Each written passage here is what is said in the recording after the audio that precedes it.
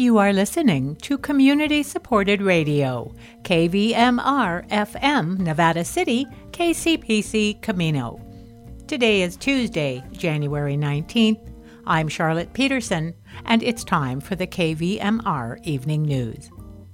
For their support, we'd like to thank Dr. Michael McCormick and Alpine Allergy and Asthma Associates, Incorporated, reminding listeners that allergy testing and desensitization can alleviate seasonal suffering, specializing in diagnosis of asthma and allergies for adults and children with locations in Grass Valley and Auburn, alpineallergyandasthma.com.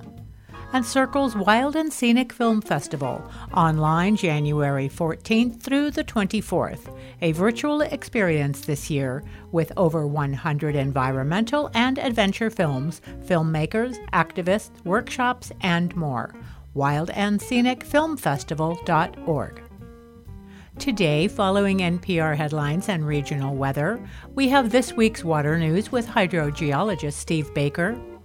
Paul Emery speaks with Jess Swingonski, Wild and Scenic Film Festival director, about this year's festival. NPR reports that there's a new coronavirus vaccine from China. Closing out today's newscast, we have Mark Cunaberti with a commentary. At 6:30, we bring you Educationally Speaking, and at 7, Democracy Now! With Amy Goodman. But first, NPR headlines followed by regional weather. Live from NPR News, I'm Jack Speer. 3 self-declared members of right-wing paramilitary groups are facing conspiracy charges in connection with the storming of the U.S. Capitol. As NPR's Ryan Lucas reports, all 3 individuals are now in federal custody. The 3 defendants, Thomas Caldwell, Donovan Crowell, and Jessica Watkins, face a range of charges, including conspiracy, destruction of government property, and obstruction of an official proceeding. An affidavit filed in federal court says the trio conspired together to storm the Capitol to try to block Congress's tallying of Joe Biden's electoral victory. The affidavit says Caldwell holds a leadership role in the Oath Keepers paramilitary group, which Crowell and Watkins also allegedly belong to. The defendants planned their activities in Washington, D.C. together, according to Facebook messages cited in the court papers. That includes one to Caldwell on the day of the Capitol riot that read, quote, "All members are in the tunnels under Capitol. Seal them in. Turn on gas." Ryan Lucas, NPR News, Washington. Preparations are continuing in Washington for tomorrow's inauguration of President-elect Joe Biden, an inauguration that will be unlike any other in history, with not only a global pandemic and the resulting economic fallout to contend with, but also heightened security fears following the riot at the U.S. Capitol earlier this month by pro-Trump extremists that left 5 people dead, including a Capitol police officer. Biden had planned to take a train from his home state of Delaware, but arrived by plane due to security concerns. Some 25,000 National Guard troops are in Washington to ensure a smooth transition of power. The Senate today began holding confirmation hearings for some of President-elect Biden's cabinet nominees. Among them is his choice to lead the Department of Homeland Security. Alejandro Mayorkas, NPR's Brian Naylor, has that story. If he's confirmed, Alejandro Mayorkas will face a range of challenges at DHS, from immigration to domestic extremists. He was asked if the Biden administration would dismantle any of the border wall erected by the Trump administration. It's not a monolithic challenge, the border. The border is varied depending on the geography, depending on the specific venue, and depending on the conduct of individuals around it. Prospects for a quick confirmation for Mayorkas disappeared when Republican Senator Josh Hawley said he would object to fast-tracking the nomination because of the next president's plans for immigration policy. Biden is expected to unveil his proposal soon after his inauguration. Brian Naylor, NPR News. Almost a year to the day since the first coronavirus case was diagnosed in the U.S., the death toll from COVID-19 surged past another milestone today, topping 400,000. The death toll far higher than that of any other nation. Just one more grim coda to Donald Trump's presidency, which ends tomorrow with the swearing-in of President-elect Biden. Stocks gained ground on Wall Street. The Dow was up 116 points. The Nasdaq rose 198 points. This is NPR. 3 self-described militia members have been arrested in Ohio and Virginia on federal charges in connection with a mob attack on the U.S. Capitol this month. Federal documents alleging the Virginia man, who goes by the name Commander Tom, and also said he wanted to next storm Ohio's Capitol. Authorities say the man, identified as 65-year-old Edward Codwell of Clark County, Virginia, is believed to have a leadership role in a group known as the Oath Keepers. The FBI described the organization as a paramilitary group that believes in a shadow conspiracy to strip Americans of their rights.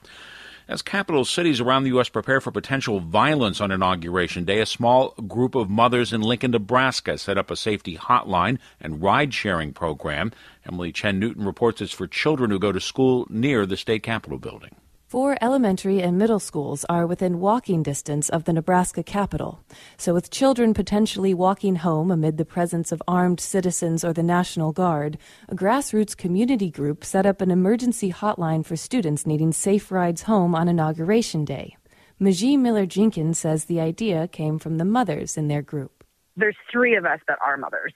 So when we were thinking about it, we thought about what our children would think about and what our children's environments would be like. She feels the effort is especially urgent given that the state has not prohibited people from carrying firearms on Capitol grounds.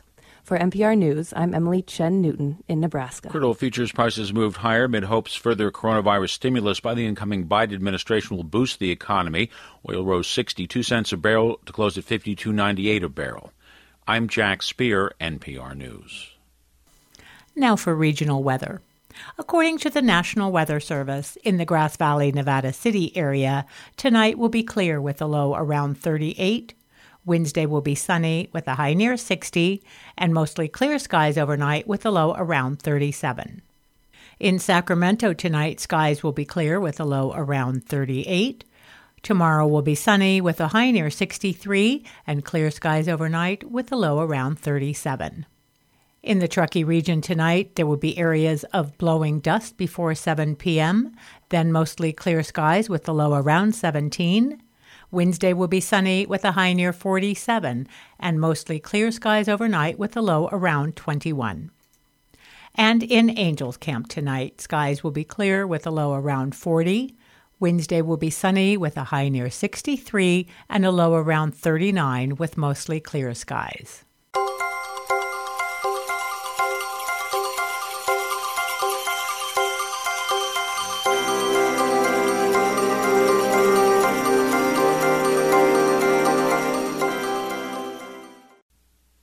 This water news with Steve Baker is supported by Clearwater and Filtration on Rough and Ready Highway, Grass Valley. Well, welcome to KVMR, Steve. Glad to be back. Well, we're certainly enjoying our summer weather this past week. It's been really nice, and probably it will continue for a little while. What's happening with our weather anyway? Well, I know one thing. I'm enjoying every minute of it, although it's very uncharacteristic of winters up here in the Nevada County. This warm and dry weather, believe it or not, it's resulted at this point in the state snowpack dropping below 50% on the average, for this date. So it's dropped a lot, and a lot of the state is running really around 30% of average snowpack. So it's quite low because we're just not getting the rain and snow. The wildfire risks to Southern California are back up there again because they're pretty much high and dry, and we are extremely lucky, fortunate, that up here in Northern California, we are actually in much, much better condition as far as wildfires go. The experts have described this weather circumstance as kind of peculiar in some ways because it's a north-south mass of air, kind of runs north-south, okay, like from the North Pole to the South Pole. And this mass is sitting on top of the California area, but this mass is moving west ever so slowly. And we normally have masses of air, these large bags of air that move from west to east, and that's just hasn't been happening this winter so far. So what has transpired, of course, is we have had virtually no precipitation, but we're having a lot of high winds.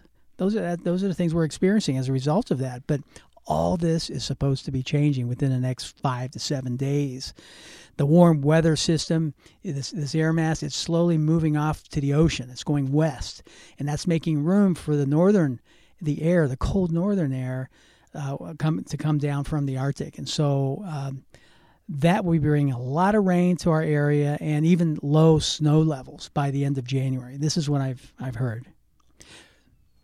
Well, Steve, I suppose this nice weather comes at a cost when addressing the many water issues in California. It does, but I think it motivates our local and state leaders in recognizing that these intermittent warm, dry spells we have had in wintertime are becoming really a lot more the norm with each passing year. So we need to make significant changes. So if you look at groundwater, managing the Central Valley groundwater aquifers in particular, the aquifer recharge infrastructures, the processes, all these things are really important to really get done. And they are moving on that more quickly. We don't have any time to waste here. The downside of failure in maintaining our water resources and groundwater in particular are big. That California will be hitting a big way. So we need to manage our water better. And there's no more waiting. There's no more slowing down. We need to get the job done. And as far as surface water reservoirs go, let's see if they'll continue to satisfy the water demands of California. But we have to recognize that as we're just waiting and seeing on that, we need to recognize that alternative water storage approaches take a lot of time and money to actually put together and do. And so we can't wait too long in making those decisions, and they have to be the right decisions for the right reasons. So it's really important to be realistic with our future water resources. Well, how can we respond up here in the foothills with our communities? Be to the actual water resource issues, the things that are happening both directly and indirectly. They present themselves every year. Pay attention to these things. This year so far, it's a low rainfall kind of winter. And that carries with it the responsibility for each of us to take proactive and even immediate actions in some fashion. We need to think about those things from now and then prepare ourselves accordingly. We all have to reflect on what our water needs really are and how we will change our behavior. Think and start acting on those things from now, because changes in the delivery of water means changes in our lifestyles when they're dramatic, and these changes are becoming more dramatic as we go. We have certainly made adjustments in our lives because of the pandemic, so that tells me that, by golly, we can do this, because I think the adjustments for the water will be probably equal, maybe a little less, but probably equal to what we've done in responding to the pandemic. So it's the same drive that we'll be using to adapt to these new water conditions here in California.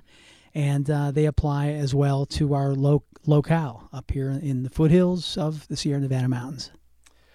Steve, as a footnote, there's a relatively small area in Southern California that's having their power turned off because of fire danger. I heard that the winds are up. It's been dry. And it's just a flash memory of what summers are like, except it's happening now in January. Yeah, that's pretty shocking. Yeah. So it's becoming more of a 12-month-a-year situation somewhere in California, and we may be visited with that at some point even here. So we have to be careful, and we have to have contingencies, which we are all a part of. Thank you, Steve. You're welcome. Managing groundwater is Steve Baker's career and passion, and that has led him into working on all water sources and supplies. This has been another conversation with our water guy, Steve Baker, on KVMR. Email him with your questions at stevebaker@operationunite.co.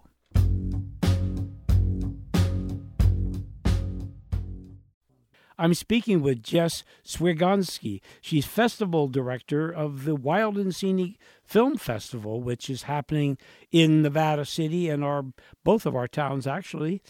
Welcome to KVMR. Yeah, thanks for having me, Paul. I'm excited to chat with you.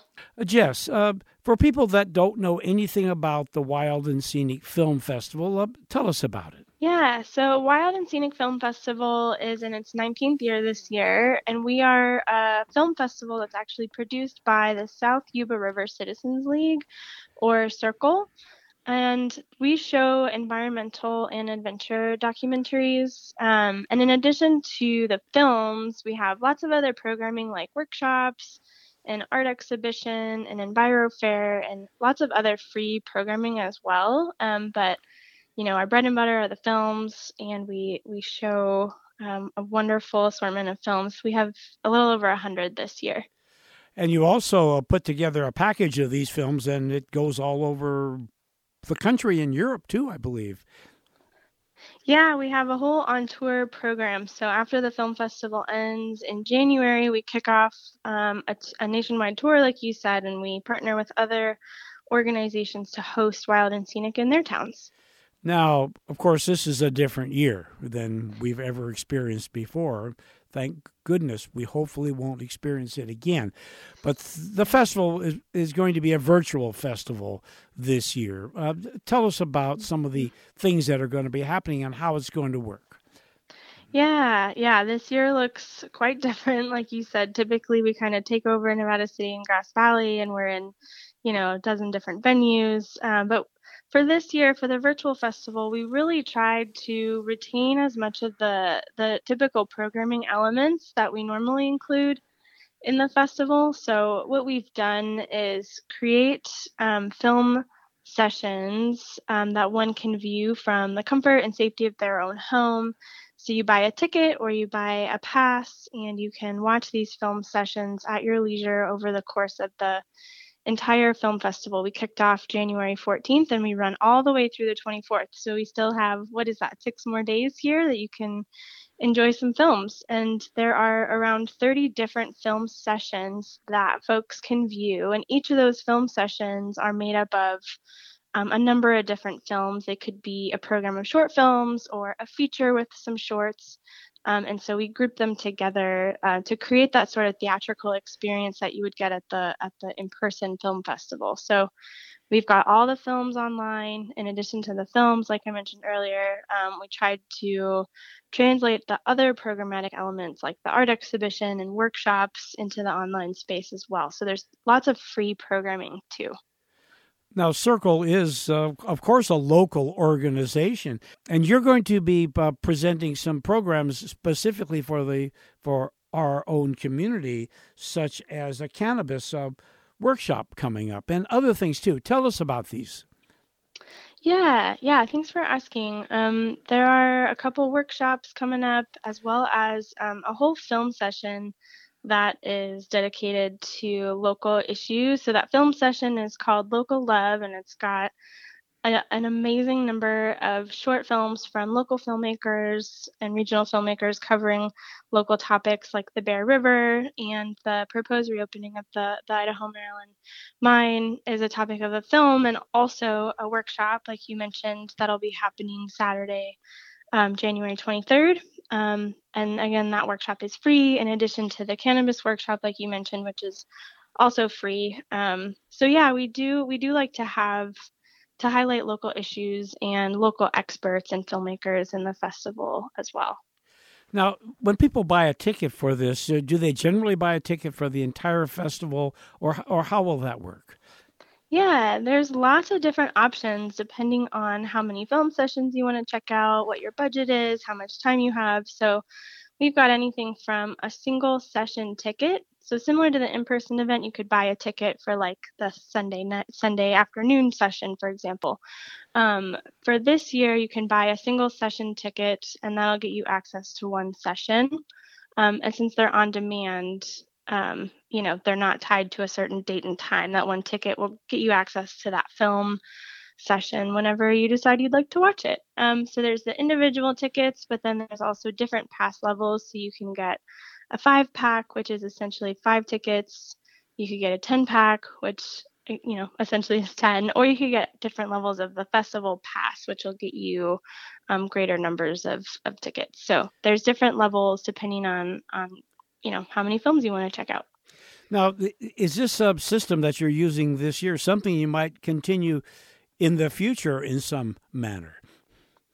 That's a good question. Yeah, I don't want to commit to anything that we haven't decided on quite yet, but I will say that, we have been seeing a trend in other film festivals who are, adopting some sort of virtual element to their in-person events. And I will say, in 2022, hopefully we will be able to be fully in person again. That is the roots of the film festival. It's really, we want to galvanize environmental activism through the film festival. And one way to do that is really, creating that buzz and energy in town and being in person. But there are some really great bonuses to having the virtual event, such as, we can reach beyond the region for folks who may have a barrier to entry, whether that's due to price or location. We can reach out kind of beyond the region, which is pretty neat, and hopefully create some access for folks who maybe haven't been able to check out the film festival before. I know my parents are watching from their homes in Pennsylvania, which is pretty cool. It's kind of interesting. I mean, this whole COVID thing has been a disaster for many businesses and for live performances. But Grass Valley, for example, have closed off Mill Street. And that is becoming so popular now they're talking about maybe doing that permanently. So you never know. That would be wonderful. Yeah, it just brings people together in such a wonderful way. One more time, can you tell our listeners how they can find out more about this? Yeah, so the best way to find out more would be just to head over onto our website, wildandscenicfilmfestival.org. If you're more familiar with Circle, you can find us through yubariver.org, yuba-river.org, and there's the sites linked together. And then there's also the main site where the virtual festival is happening on, which is wsff.eventive.org. So we're all over the place. You can get to the virtual fest any of those three ways. Jess, thank you so much for speaking with KVMR. Yeah, thank you for having me on. Really appreciate it, and hope your listeners can come check out the virtual fest. We still have a few more days left. I've been speaking with Jess Swigansky. She is the festival director of the Wild and Scenic Film Festival, currently going on in Nevada City.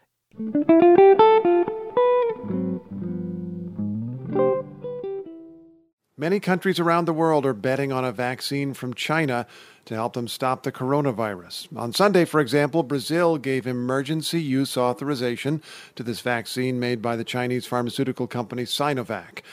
Countries are embracing the Chinese vaccine despite conflicting reports about how well it works. NPR health correspondent Maria Godoy reports. Nearly 2 weeks ago, researchers running a late-stage trial for Sinovac's vaccine in Brazil announced it was 78% effective against COVID, which sounds pretty good.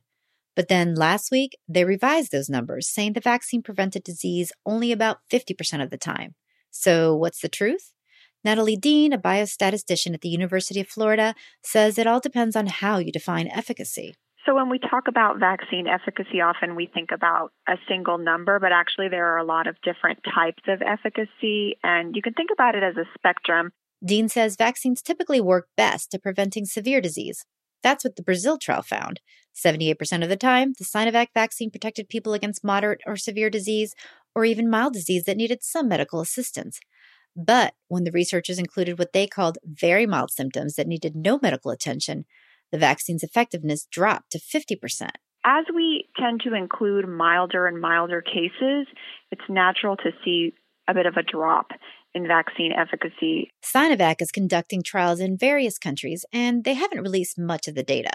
John Moore, a vaccine researcher with Weill Cornell Medicine, says that's made it hard for outside scientists to know exactly what's going on. It's science by press release. The Chinese are being, characteristically less than transparent. Even so, from the data that is available, Moore says it's clear that the Sinovac vaccine is less effective than those from Moderna and Pfizer.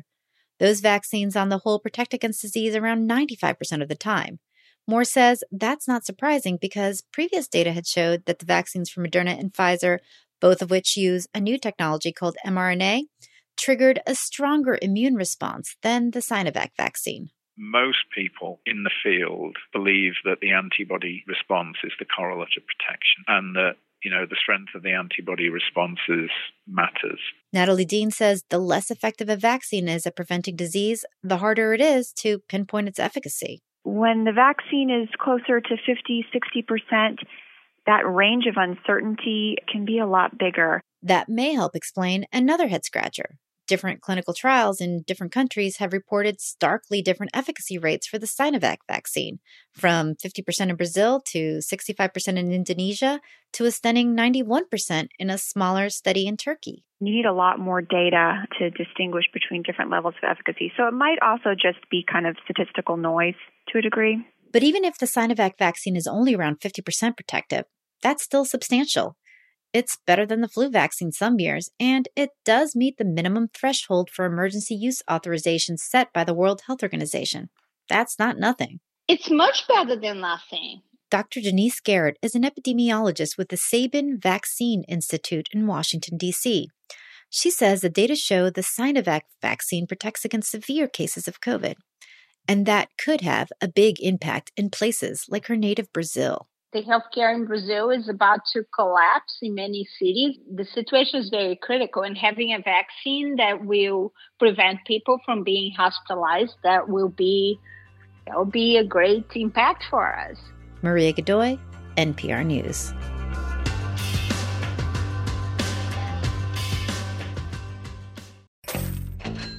Welcome to another edition of Money Matters. My name's Mark Cunnamberti. There's an old saying in the investing world, buy the rumor and sell the news. This, like all the other quips in the world of stocks, is by no means a precursor to what will happen, only what might happen. This saying refers to the possibility that a stock will rise in price as a rumor hits the mill, only to fall when the rumor becomes fact. For example, imagine a smartphone manufacturer who is rumored to have a blowout quarter in the upcoming earnings season. The stock might increase as the rumor makes its way around Wall Street and in public media. When the company posts earnings, however, it is indeed a blowout quarter like projected, but surprising many an investor, the stock sells off on the news. This would be a classic example of buy the rumor, sell the news. It doesn't always happen when good news is sold off, but it has happened more often than one would think. We can take this occurrence and extrapolate it to the general market. The question now becomes, can the current market rally, which has brought it above 30,000 on the Dow for the first time ever,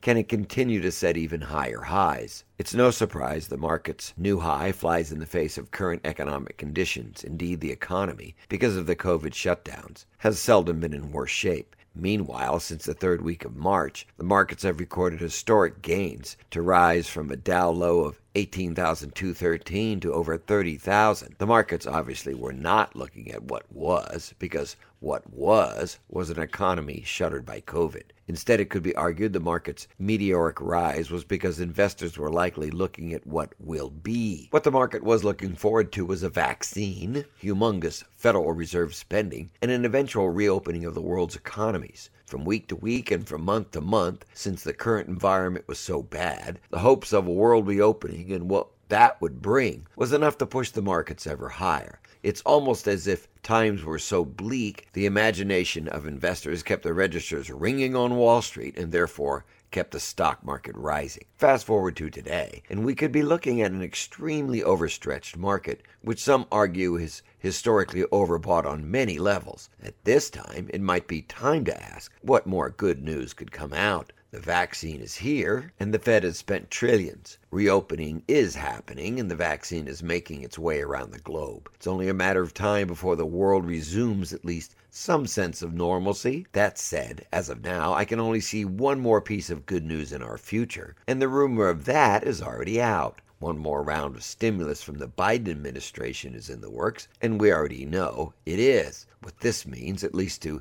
this analyst, is that the good news, possibly all of it, is already baked into the proverbial cake. The market could be said to be as high as the good news warrants and has nothing to look forward to from here on in. In my opinion, with the market that has risen close to 60% off its March lows in a mere 9 months, it's time for caution. If portfolios reflect market gains, then profits could be substantial, and protecting such profits should now be the order of the day. After all, it's better to miss a market top than ride a market back down in a severe correction. A perfect buy the rumor and sell the news event may be setting up with the announcement of the final stimulus program from Washington. When they announce it, will the market drop? That said, another saying comes to mind right now, and that saying goes something like this: nobody ever went broke taking a profit. Ignore at your own peril. My name's Mark Cunaberti. This has been another edition of Money Matters. Remember, this is not meant as investment advice. Consult a qualified financial professional before making any investment decisions. Indices mentioned cannot be invested into directly, and the newscast reflects my opinions only and not the opinions of the station, its staff, management, or underwriters. I hold California Insurance License OL 34249, and I'm a Medicare-approved agent in the state of California. Our website is moneymanagementradio.com, where everything is free. Our way of saying thank you for listening to your community radio station.